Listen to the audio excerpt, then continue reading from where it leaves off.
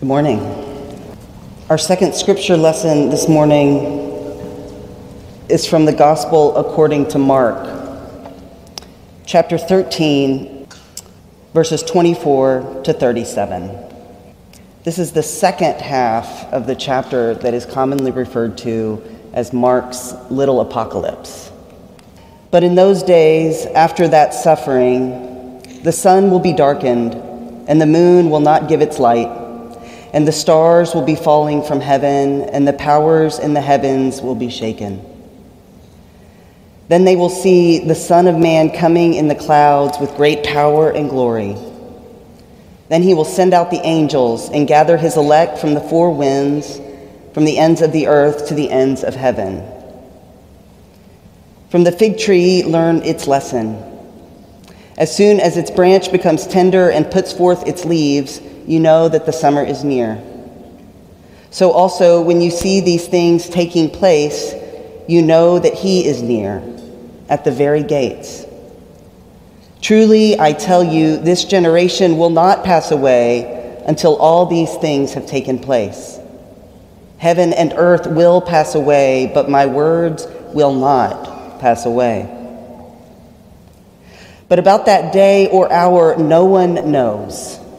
Neither the angels in heaven nor the Son, but only the Father. Beware, keep alert, for you do not know when the time will come. It is like a man going on a journey when he leaves home and puts his servants in charge, each with their work, and commands the doorkeeper to be on the watch. Therefore, keep awake, for you do not know when the master of the house will come, in the evening or at midnight, or at cockcrow or at dawn, or else he may find you asleep when he comes suddenly. And what I say to you, I say to all. Keep awake. Friends, this is the word of the Lord. Thanks be to God. Let us pray. Holy God, God who is all that is, we are here. We are yours. Amen. We thank you, O God, for the gift of this life, for the gift of this community, for the gift of this tumultuous time.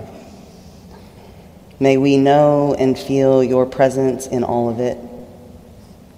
May we know and feel your presence in us. May we trust that presence, O God. May we know that it is enough, that we are enough. And may you put into my mouth the words you would have me speak, and take from my mouth those you would not. Amen. So today, as Troy mentioned, is the first Sunday of Advent. And Advent is the beginning of the liturgical year. So this is the first Sunday of the church year. And this is actually the lectionary text. Today's passage from Mark and from Isaiah are both part of the lectionary, which means that every year, actually, certainly every 3 years, but I believe it's every year that we do begin with an apocalyptic text. Every 3 years it's Mark. But each year at Advent, we start with this message of the coming of God. Advent is a time when we wait for the inbreaking of God into this plane of reality in a new way, in the way that he broke into this plane of reality 2,000 years ago in the person of Jesus. It is a time of hopeful anticipation, of trust that God has got this. That in the midst of the turmoil and the chaos, whatever that may be, that God is in charge, that God is doing something new, that God is with us. Emmanuel, which we've sung already so many times today, which is the way Matthew refers to God again and again, literally means God with us. So Advent is a time when we both trust that God is with us, and we also look for the ways in which God is making God's self present to us, often in new ways. And yet, I will say that this year, that this week, that at this time, as I was reading the scripture and preparing to preach this Sunday, things seemed to hit a little bit closer. As I was reading and realizing Jesus is sitting on the Mount of Olives, the same place from where he will ascend in Acts, he's delivering this message and looking out across at Jerusalem. And he talks about that time when all of the buildings will fall. And though Jerusalem is 79 kilometers from Gaza, I couldn't help but think about all of the buildings that we have seen fall. That had we been here 2,000 years ago in this geographic location, we wouldn't have had the capacity to see, because the world, in terms of how people were interacting, was in much smaller pockets. There is something profound about bearing witness to this destruction of the scale that we have seen really recently, but especially in the last couple of months, what we are bearing witness to. And as I hear more and more wars and rumors of war and tumultuous time coming, I can't help but read this text in a new light this year. I feel like it would be inappropriate of me as a spiritual leader at this time and place to really not ask us all collectively, are these things, these signs which we are told to look out for, to keep awake for, are these things that we are currently bearing witness to? It struck me because I found myself as I was reading the beginning of this passage, and it talks about a time when the sun will go dark. I actually Googled, when is the next solar eclipse? Like, that is how much these texts are hitting on a deep level for me. April 8th, by the way. And as I sit with that, I also realize that there is a bigness, that there are so many communities throughout this world who have experienced apocalypses of various scales, for whom war and destruction has been all that they have known. And so I realize that it is indeed, in part, my own privilege that these things are so new to me. And so then I want to sort of wonder, well, what does that really mean? What do I do with that? And I wrestle with the answer to that, because again and again, my response is, well, I sit down and I wait. I wait for the presence of the Lord to be made known. And it is made known again and again. And yet I also, as I read this text, I want to name that. I want to name that there is this profoundness to this moment that we are collectively living through. And I want to name that we are living through it. That we are living, that we are alive, that we are here, that we are present, and that we are together. And that it is a holy and a sacred and an exciting time to be alive. Now, you may look at me and think, what on earth are you talking about? It is absolutely terrifying. I don't know what's going on most days. I don't know which way is up most days. Maybe you do, maybe you don't. I'm anxious, I'm nervous, I'm stressed.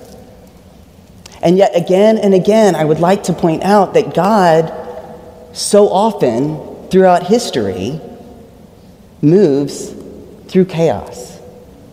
When those times when we need to be disrupted, when we need to be woken up, when we need to actually see the full power of God and God's capacity to work in and through us, it often comes on the heels of chaos. It'd be lovely if it came on the heels of silence, but I think we're kind of stubborn. I think if we could hear the silence, we would hear that God is moving there too. But what do we do with that? What does it mean to keep awake? What does it mean? And this is where I love the last part of this passage. Because it talks about as if somebody who is here and they leave all their servants in charge. They're like, I'm going to go, I'm going to be back, just do your thing. Live fully into who you are. I'm going to be back, and that's what you're supposed to be doing when I get back. Just live fully into who you are. Now, friends, I know it sounds overly reductive to say that the way in which we are called to keep awake, to bear witness to the presence of God in and among and through all of this, is to just be ourselves. But I am telling you that the invitation here is to literally just be yourself. But that's too simple. How can just be myself do anything against the bigness of the world? Well, let's start by seeing what happens if we just try to be ourselves on a local level and then see what kind of transformation happens within the world and throughout the world. Because the whole point of being a human is to just be a human. It is just here to live and to experience the abundance of what it is to be human. Now, Presbyterians in our Book of Order will say that the purpose is to glorify God and to live fully into that glorifying of the Lord. I don't have it the great ends of humanity, but somebody can name it the great ends of man. But here's the thing, is that when you are fully yourself, you cannot help but recognize the abundance which holds you. And that may seem strange, but think about how often throughout your life you're told not to be yourself. You're told to conform. You're told to sit down. You're told to be quiet. You're told to stay. You're told to do whatever it is that's your job, that somebody else has decided that is your job.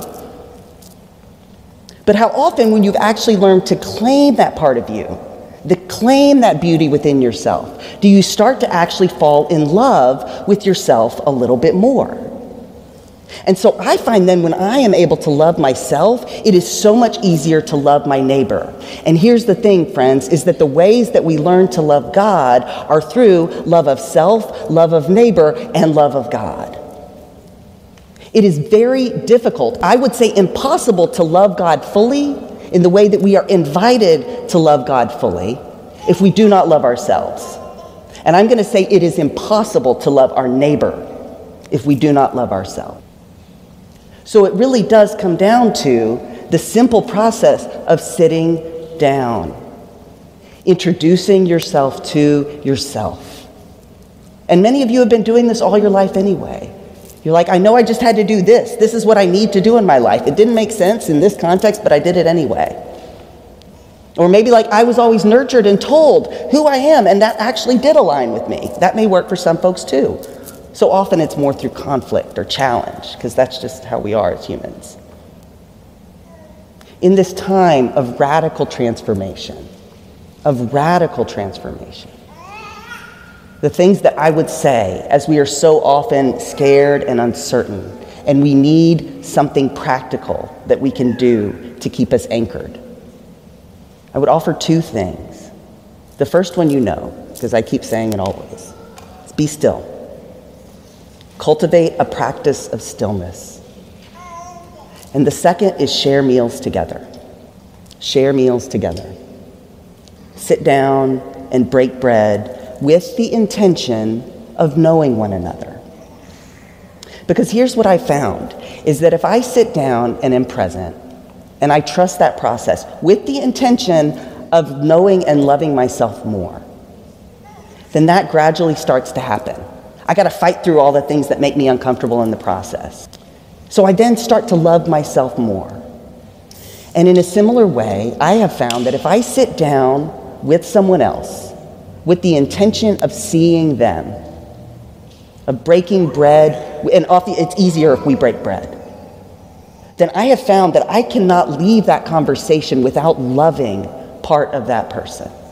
It doesn't mean I need to like them. It doesn't mean we need to agree. Though often I find that I do end up liking them.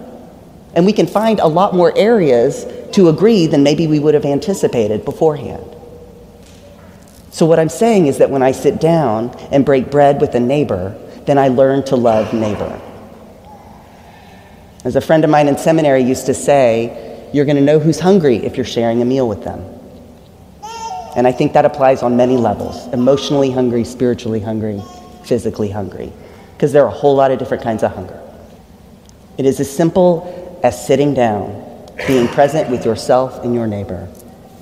And you can say, no, that's not going to work, but maybe let's give it a chance.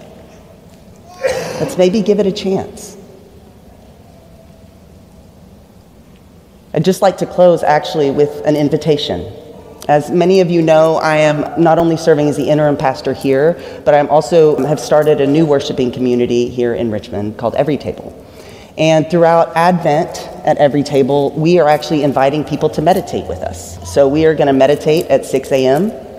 every day, not Sundays, on Instagram Live and on Zoom. So there will be a way to join, which means you can roll out of bed at 5:50. And we decided that's the perfect time because it's just a little bit earlier than people usually get up. But it's also like not so early that it's like, oh no. Because you literally just roll out of bed, and we're going to be on Zoom and Instagram Live so we can meet people where they are. There will be recordings later.